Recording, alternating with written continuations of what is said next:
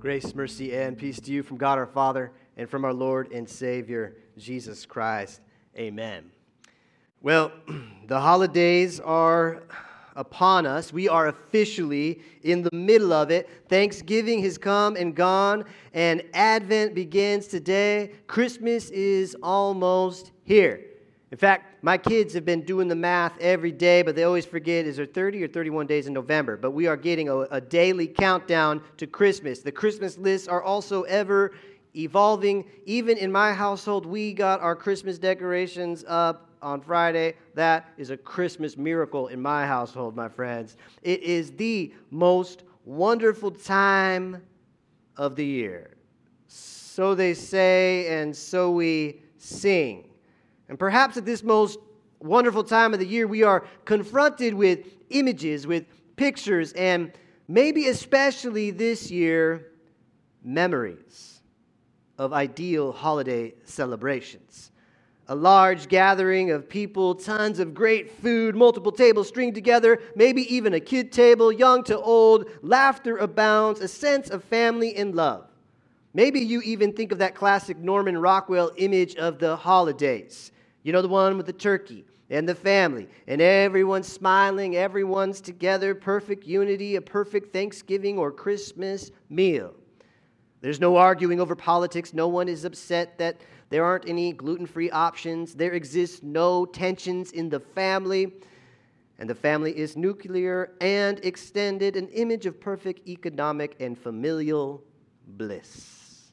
Now, the sentimentality of images like these, on the one hand, is innocent, but on the other hand, it can be dangerous if we go beyond the sentimental to the ideal. In fact, Norman Rockwell's picture was actually based on FDR's For Freedom speech, a picture of an ideal representing the freedom from want. This picture was meant to portray not life as it is, but as an ideal that society would work toward. Now, the problem with ideals is that they can become idols. And for some, this past Thanksgiving, it didn't live up to the ideal, up to the past, up to the way that we've always done it. Maybe it was an image like this. Maybe it was just your immediate family, and then you connected with everyone else via Zoom. Or maybe it was socially distanced with masks and maybe even temperatures taken. Or maybe, if you're watching this online, maybe you were in isolation, quarantined, left all alone. I know for our family that our Thanksgiving was much different than I expected. The problem with expectations and ideals is that they can at times become idols. The ideal job, the ideal relationship, the ideal spouse, the ideal children, the ideal boss, the ideal home, the ideal Thanksgiving, the ideal Christmas, the ideal retirement, the ideal whatever you fill in the blank. Sometimes the ideal can become an idol. And we can become so enamored with the ideal that we begin to despise the reality of the present. Now, there is a good side to ideals, right? The desire to improve, the desire to be prepared, the desire to have a preferred vision of the future. Those are good things. But sometimes that sort of aspiration can turn into envy and perfectionism. And that's the problem with idealized pictures and expectations, whether it's Norman Rockwell image or commercial advertisements or our own imaginations or even our experiences of the past. These ideals, these expectations can lead us to see what we have and who we are and our very present reality as insufficient, unworthy, unimportant, unable to be redeemed. Sometimes we find ourselves in circumstances that don't look like the Norman Rockwell ideal we had for our lives. And we wonder if we can thrive, if we can exist in that present reality. Maybe it's a rocky marriage. Maybe it's an ideal for your life that you haven't achieved. Maybe it's the first holiday you have without your loved one. Maybe it's cancer or disease rearing its ugly head. Maybe it's a job loss or a job change or a job frustration. Maybe it's a political climate or an injustice or an uneasiness that's within your soul. Maybe it's a worldwide pandemic. And you pictured it differently. And you want God to come down and fix the situation, the person, the problem, the mess, the reality, the present. Anybody ever feel like that out there? Well, if that's you, you're not alone. In fact, I have a feeling that this year that most of us are kind of struggling with the ideals we have and the reality that surrounds us. In fact, 2,700 years ago, Isaiah the prophet in Judah, prophesied about the coming Babylonians more than 100 years later who would come in and take God's people away in exile from Jerusalem to Babylon. It's Isaiah 64, which we just read.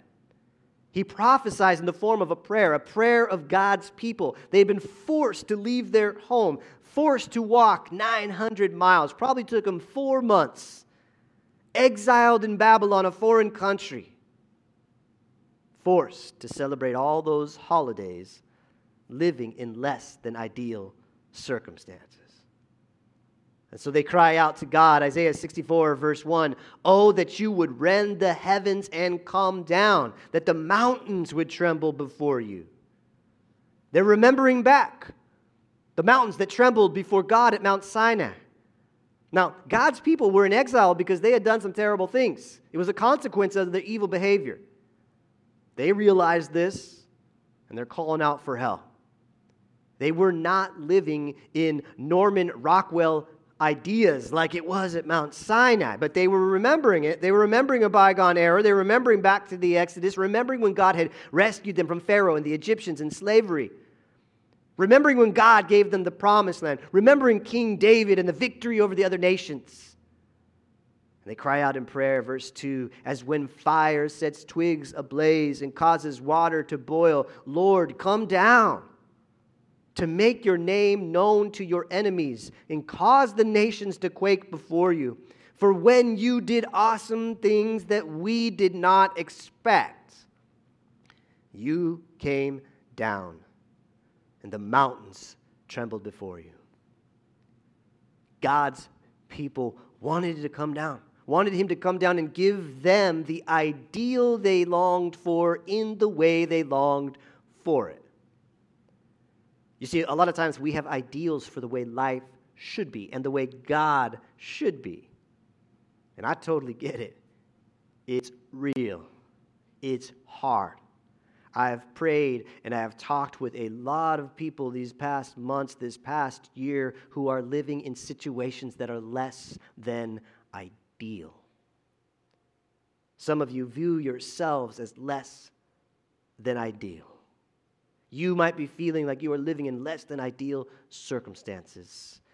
If that's you, I want you to know you're not alone. Man, I'll throw myself in that lot too. I get it. Dear God, rend the heavens and come down and heal my friend's disease like you did before. Come down and give us a vaccine. Come down and give peace to everyone. Come down and heal our nation. Come down and get me out of this situation. Come down and give us hope. Come down and show us the right decisions and the right way forward. Come down and come down and come down and come down. In many ways, that's actually a good place to start. 3 times in Isaiah there. 3 times it talks about God coming down. That's the first thing we got to get straight as God's people. Because we live in a ladder climbing society, right? You got to climb the ladder of success. You got to climb it to get ahead. But if you try that noise with God, it never gets you anywhere. God has got to come down to you. Now, eventually, we see in Isaiah that the people, they get it. Verse 6 there, they said, "All of us have become like one who is unclean, and all our righteous acts are like filthy rags." We get it. God's got to come down to us, okay. But then sometimes we want him to come down on our terms, the way he's come before, to live up to our ideals. We want him to bring us a Norman Rockwell holiday in the middle of a pandemic. Well, the people in exile 2,700 years ago, they cried out. They said, rend the heavens and come down. They wanted God to come down in power, in deliverance, with force and might, in their ideal picture of how it should go. But ultimately, 700 years after Isaiah's prophecy, God answered their prayer on his time, in his way. And we might be like, what? 700 years? Lord, please don't make us wait that long for a vaccine, please. Eventually, God did rend the heavens and come down, just not the way they expected. Now, I know that it's Advent and we got to wait for Christmas, but we can wait for it and also celebrate it a little bit at once. Advent was never meant to dictate when we can put up our Christmas trees or if we can sing a Christmas carol now or not. It was meant for us to be thinking about and waiting and yearning for God to come down in his time, in his way. So we're going to check out a little bit of Christmas this morning. Matthew chapter 1, if you've ever read it, it's a super long genealogy, which is awesome, by the way, if you really study it and get into it. And in the midst of this, we see another believer living in the tension of less than ideal circumstances. And yet God comes down. Matthew chapter 1, verse 17 says, thus there were 14 generations in all, from Abraham to David, 14 from David to the exile to Babylon. That's Isaiah 64 that we just prayed. And then 14 from that exile to the Messiah. Verse 18 says, this is how the birth of Jesus the Messiah came about. His mother Mary was pledged to be married to Joseph, but before they came together, she was found to be pregnant through the Holy Spirit. Now, I'm pretty sure Joseph's ideal present and future involved getting married, having kids, living out a prosperous life as a faithful follower of God with Mary, and everything was going to be awesome. Not some crazy story about his fiance getting pregnant through the Holy Spirit, and now he's forced to divorce her. And how is he going to go about it? Verse 19, it says, because Joseph, her husband, was faithful to the law and yet did not want to expose her to public disgrace, he had in mind to divorce her quietly. Joseph was a godly man.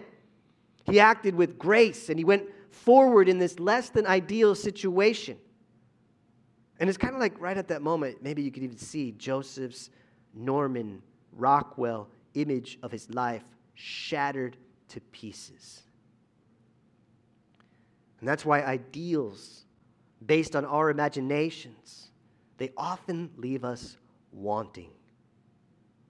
Yet God came down to Joseph in a surprising and shocking way. In Matthew chapter 1, verse 20, it says, after he had considered this, an angel of the Lord appeared to him in a dream and said, Joseph, son of David, do not be afraid to take Mary home as your wife, because what is conceived in her is from the Holy Spirit. She will give birth to a son, and you are to give him the name Jesus, because he will save his people from their sins. All this took place to fulfill what the Lord had said through the prophet, the virgin will conceive and give birth to a son, and they will call him Emmanuel, which means God with us. When Joseph woke up, he did what the angel of the Lord had commanded him, and he took Mary home as his wife. What I love about that very first Advent, that was the very first Advent, is that the prayer we see in Isaiah 64 is answered 14 generations later in a poor peasant girl and her carpenter fiance who were living in less than ideal circumstances. God came down in a dream to a worried husband about to divorce his wife-to-be. God came down. And that's when the familiar Christmas, the familiar songs of Christmas start coming out in our mind. O come, Emmanuel, bring hope, Savior of the nations come, the King shall come, the advent of our King. Joy to the world, the Lord is come, till from heaven you came running. Come thou long expected Jesus, here comes heaven, Christ is born. And God came down in a lowly manger to Joseph, to Mary, to all humanity, past, present, and future, in the midst of less than ideal circumstances. My friends, Jesus was not born into a Norman Rockwell ideal. He, in fact, was born into circumstances much more akin to a COVID-19 Christmas. He didn't wait for us to get it all together. He didn't wait for all disease to be eradicated. He didn't wait for the world to be perfect or ideal. He came to us just as we are, just as the world is, imperfect, broken, less than ideal, messy lives, messy world. The message of Advent and Christmas is that the God that we are waiting for to come into our lives comes to us just as we are right now. Not as the person we are trying to be, or the person that we've promised to be, or the person we so badly want to be, or even the person we portray to others, or some post-pandemic version of ourselves. But the people that we are actually right now. He comes down to you and to me, to every one of us, just as we are. The people that we are, the families that we are, the congregation that we are, the world as it is, hurting and broken, struggling, yearning to be made whole. And I think that that is a reality that's important for us to kind of pause on, to stop right there and let it sink in. Is there room to improve in all of our lives, in our marriages, in our families, and in our congregation? Yes. But if we're ever going to change, it starts with the powerful blessing of knowing that who we are right now at this very moment is loved by God. I hope that this Advent, that the very radical fact that just as God surprised Joseph and Mary and all of humanity by coming down to us in less than ideal circumstances, hear this, in the vulnerability of the manger and the scandal of the cross, that we might be open. I pray that we might be open to embracing our less than ideal lives right now. In fact, I don't know anybody, I haven't met anyone yet, who is saying, you know what?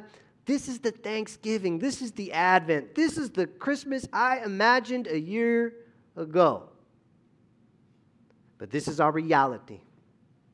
And perhaps we can be open and trust that God can in fact come down into the midst of it all in ways that we might have never expected. And not only that, but that God may come down to others through us.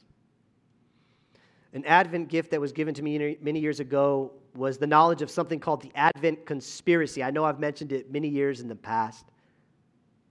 But I love the four things. The four things in the Advent conspiracy to focus on during Advent is to worship fully, spend less, give more, love all. Worship fully, spend less, give more, love all. This Advent, may God come down to you in your less than ideal circumstances. And may He come down to others through you, to your family, to your friends, to your neighbors, to your coworkers, to your life group, to the vulnerable children in our community. And instead of a Norman Rockwell ideal, I think we will be given maybe a more profound and impactful picture of God coming down through us and to us as He came down 2,000 years ago in the vulnerability of the manger and the scandal of the cross. Less than ideal circumstances. Isaiah 64, verse 1. O Lord, that you would rend the heavens and come down. King of heaven, come down to us, we pray. Amen.